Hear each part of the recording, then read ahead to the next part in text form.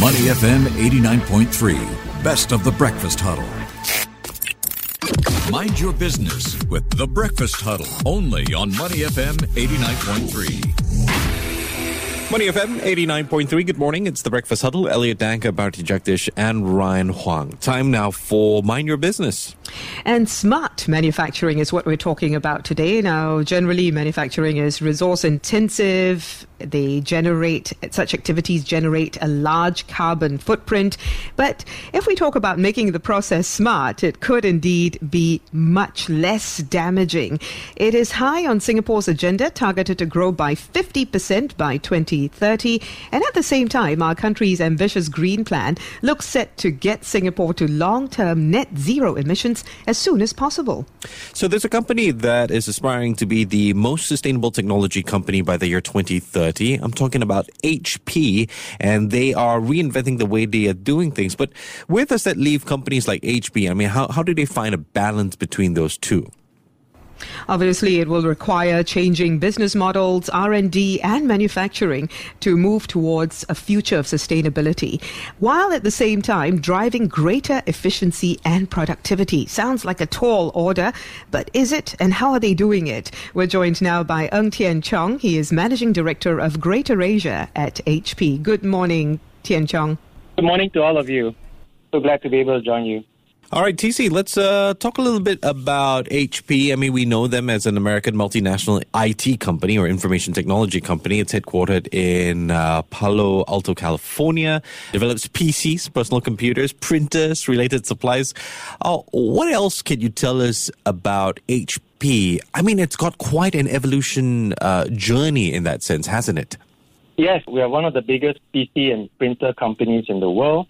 We have evolved a lot, and for us, we've been in Singapore, for 52 years. We've, celebrated our 50th anniversary just quite recently. And what you just discussed, this whole evolution that's going on in smart manufacturing, etc., there's a lot going on. And for us, we clearly see that digital transformation is happening everywhere. It's the foundation of advanced manufacturing. And there are lots of current dynamics happening that basically requires us to transform our manufacturing capabilities, right? And in a nutshell, what we see is that manufacturing needs to evolve. We, HP, and Singapore needs to transform to stay ahead of the change. We also see digital transformation and fourth industrial revolution type technologies are really key to this whole advanced manufacturing topic. And then, of course, there are a lot of topics around workforce and culture transformation and building skills for the future. All these are essential things which we have been very busy with.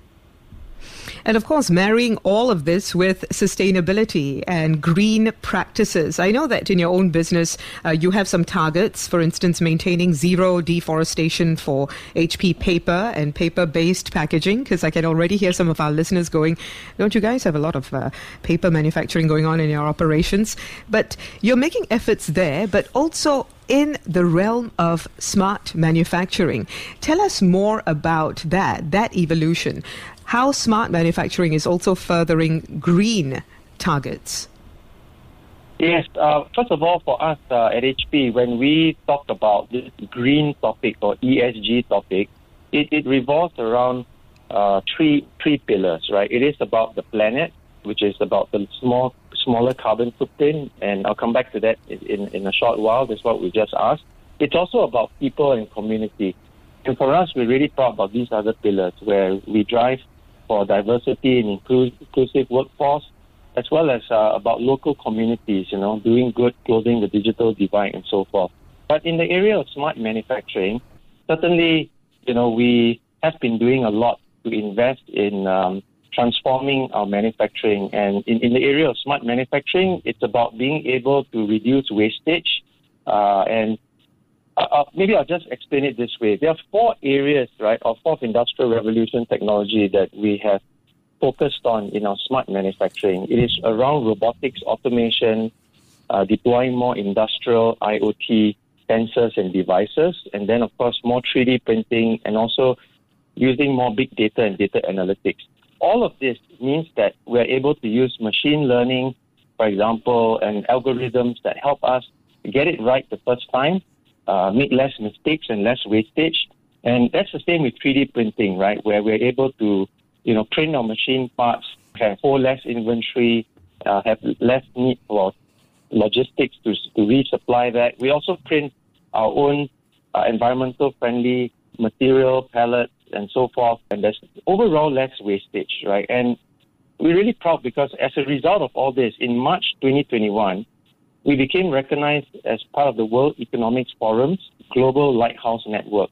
And essentially, there are 69 of this network factories worldwide and only 3 in Singapore. And our factory in Singapore is one of them. And because, what they do is they recognize leaders in applying these technologies to achieve profitable growth, but without increasing the environmental footprint. And so what we're doing here in Singapore speaks to that a lot. That's incredible, and congratulations on that, TC. Though everyone tends to highlight the fact that you're able to, with smart technology, it equals less wastage. We'll just put it in those primitive terms. But what was it like finding the balance? What was that route like? How challenging was it? Over the years, as we pivoted to this, right, we've done a couple of things. In December 2017, we set up a smart manufacturing application research center where it's a learning journey for us, right? But our engineers in Singapore at the center, they basically design, experiment, and implement solutions, right, on our line. So we did that, right, to come up with a better deployment of robotic solution, IoT, and so forth. So we had a little playground, if you may, to experiment, try, and improve. And then secondly, over this journey, it was also about having a skill set and mindset change in our workforce. We had to also reskill our staff, and we're really proud that, for example, 79 members of our in-supplies organization staff in Singapore, they completed a professional conversion scheme on data analytics at the NUS Institute of System Science. And as of March of this year, 35% of our staff in that factory took on new roles. Technicians became engineers, engineers became data scientists, and so forth. So it's also about pivoting our workforce, to new skills of the future. So all this takes time and investment and effort. Yeah, exactly. And I was just thinking, the technology might be out there, but operationalizing it is quite a different matter, right? So how scalable really are such efforts? What's your advice to people who are looking to implement this sort of technology within their own spheres? I think, first of all, as I started the conversation, I'll say that from a smart manufacturing or manufacturing perspective, the fact of the matter is there are big global trends that are happening. Declining population, less labor, increasingly connected world, where you need data for deeper insights. And customers are demanding for high mix or low volume, more mass customization. They're consuming products and technology in a different way. All these trends means that manufacturing needs to evolve.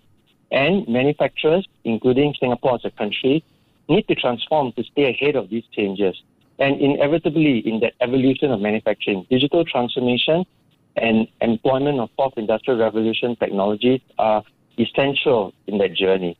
So my advice is for companies to really keep a close tab on these things, because these mega trends are happening in the background are just inevitable, and it's pushing all of us to further improve. And while we do this, it's also about looking after the workforce and the company culture, right? Like I said, we need to pivot our workforce with new skills and new knowledge as well in order for the entire journey to be successful. Actually, TC, since we're on the topic of pivoting the workforce, what is HP's approach when it comes to that? There's always companies who talk about being on the lookout for people with the required digital skills. I know you mentioned earlier that you had to upskill the workforce. What kind of support do you guys offer, and how has that process or that journey been for staff at HP? Well, there's we have a big organization, and today we're talking about the manufacturing side. So in the manufacturing side, as we automate, we first of all we take advantage of the Singapore programs that are in place here, like Skills Future, etc. Right? And there are these initiatives, right, that we take advantage of, and we encourage, right, our staff to first of all upskill themselves, and we throughout the company, we offer digital transformation training, etc. To make sure that everybody who wants to take, it doesn't matter whether you're in a role that in fact will be evolving, but you can sign up. Okay. But especially for the staff, we encourage them to take advantage of these programs. And the other thing, Elliot, is that we've also in 2018 set up a HP NTU Digital Manufacturing Corporate Lab, right, at the NTU campus. And there, it's interesting because we're doing research in smart manufacturing, smart factories, but in that lab, we also offer education opportunities to prepare our employees as well as external workforce members and students on manufacturing industry of the future, on smart factories. So we've also done it in that forum. Wow. Now, TC, when we talk about sustainability, whether it's in terms of climate action or whether it's in terms of human rights, the entire value chain matters, doesn't it? It's not just, at the point of manufacturing, we take all these steps. How do you calibrate that dynamic in regard to the entire value chain? What sorts of steps do you take? Well, as a company, first of all, there are some global decisions that we take, because we have a scale. HP ships like 3 devices every second, right? So with that scale, we realize that whatever we do, right, in planet, people, or community, we will have an impact, and we want to make it positive. So what we've done in order to calibrate this is there are decisions taken globally around materials, product choices, supply chain, that we work with our global team to localize and make sure that we get it right in our part of the world. But more importantly, we also involve our stakeholders in our ecosystem. Like I know we don't have a lot of time here, but about 85% of HP's, global revenue, and we have a revenue close to $60 billion globally, moves through channel partners. We've also roped in our business partners. Business partners means distributors, retailers like the Harvey Norman, Challengers of Singapore, corporate resellers, etc., that sell our products.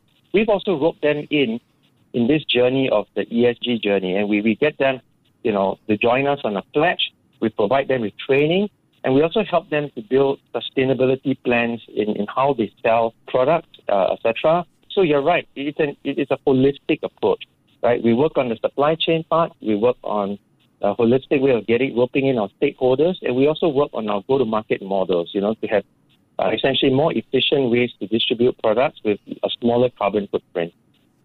TC, don't worry, I'll make time for you. And I don't mean to ask, this might be slightly off track to our conversation, but you mentioned earlier about this collaboration you have with NTU. And with regard to everything that you've just mentioned, it's a bit of a linkage. Is HP trying to perhaps change the way educated as we move into a future where, smart manufacturing is so important, sustainability is so important?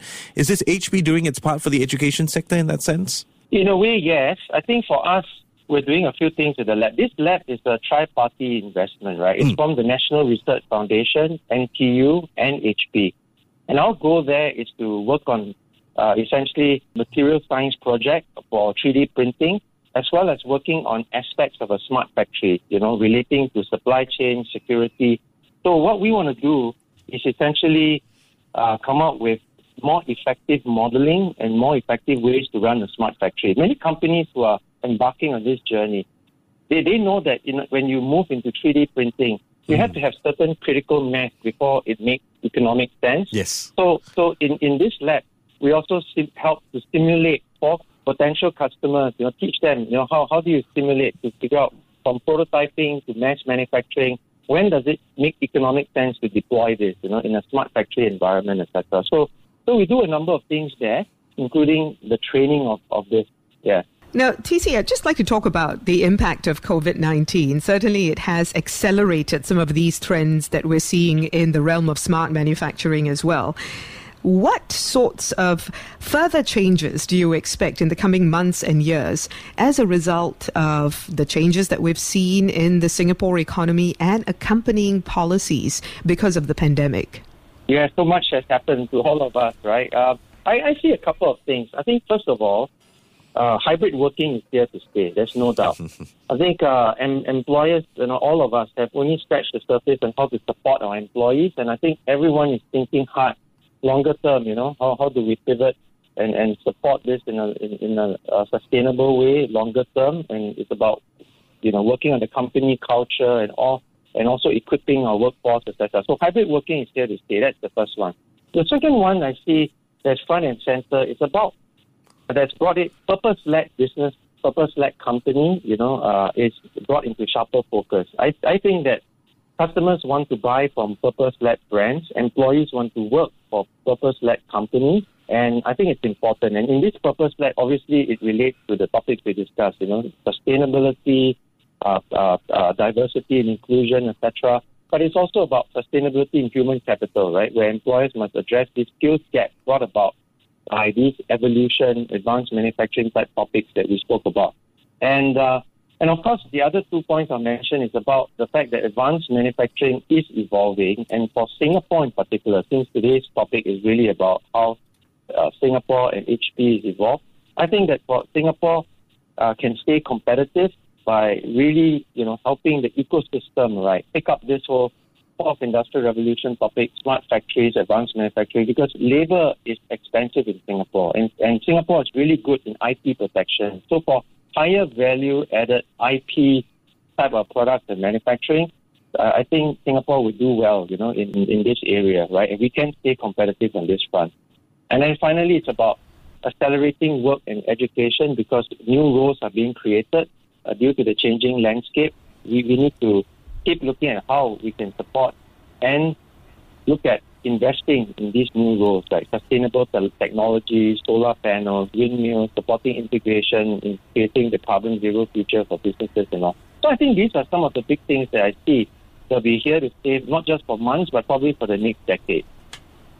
Actually, I was going to ask you about talent, and you spoke about that labor. We are seeing a labor shortage when it comes to key sectors in Singapore, especially technology sectors. So what exactly are you doing to ensure that the staff you currently have can rise to the challenges and that there is a pipeline in terms of also identifying talent in future generations and developing that talent in order to power this era of smart manufacturing? Yes, that's a big topic. Talent is a huge topic in itself. I mean, I think it's fair to say that as we move from pandemic to living with COVID endemic space, talent is scarce, and certainly talent is very precious to every company, especially in a labor scarce country like Singapore. So I think topics around talent retention, looking after our talent, upgrading them, keeping in touch with them, looking after their career are all big topics with HP and our HR team and as well as our management team. How do we look after and ensure employee loyalty, helping to evolve their career, etc. So I think in a nutshell, we're working hard on those topics, right? And I think it's important to keep an eye on it because, the fatigue set in through the pandemic. And of course, one thing is with COVID, it also means that there are, in some areas, more opportunities are open up. You don't necessarily have to move to another country to do a job for now. So there are, jobs that our talent can do without leaving Singapore or vice versa. So from that perspective, that also opens up another dimension that we have to be wary of, and how do we then look after that dynamic and make sure that, we move it along the right way from an HP perspective for our company. And, well, there's definitely that HP NTU Digital Manufacturing Corporate Lab, so that the playground for the next-gen workforce. We've been speaking with Tian Chong, who is Managing Director of Greater Asia for HP. TC, really appreciate your time this morning. You take care and stay safe, yeah? All right, thanks, everyone. Stay safe. Take care. To listen to more great interviews, download our podcasts at moneyfm893.sg or download our audio app. That's AWEDIO. Available on Google Play or the App Store.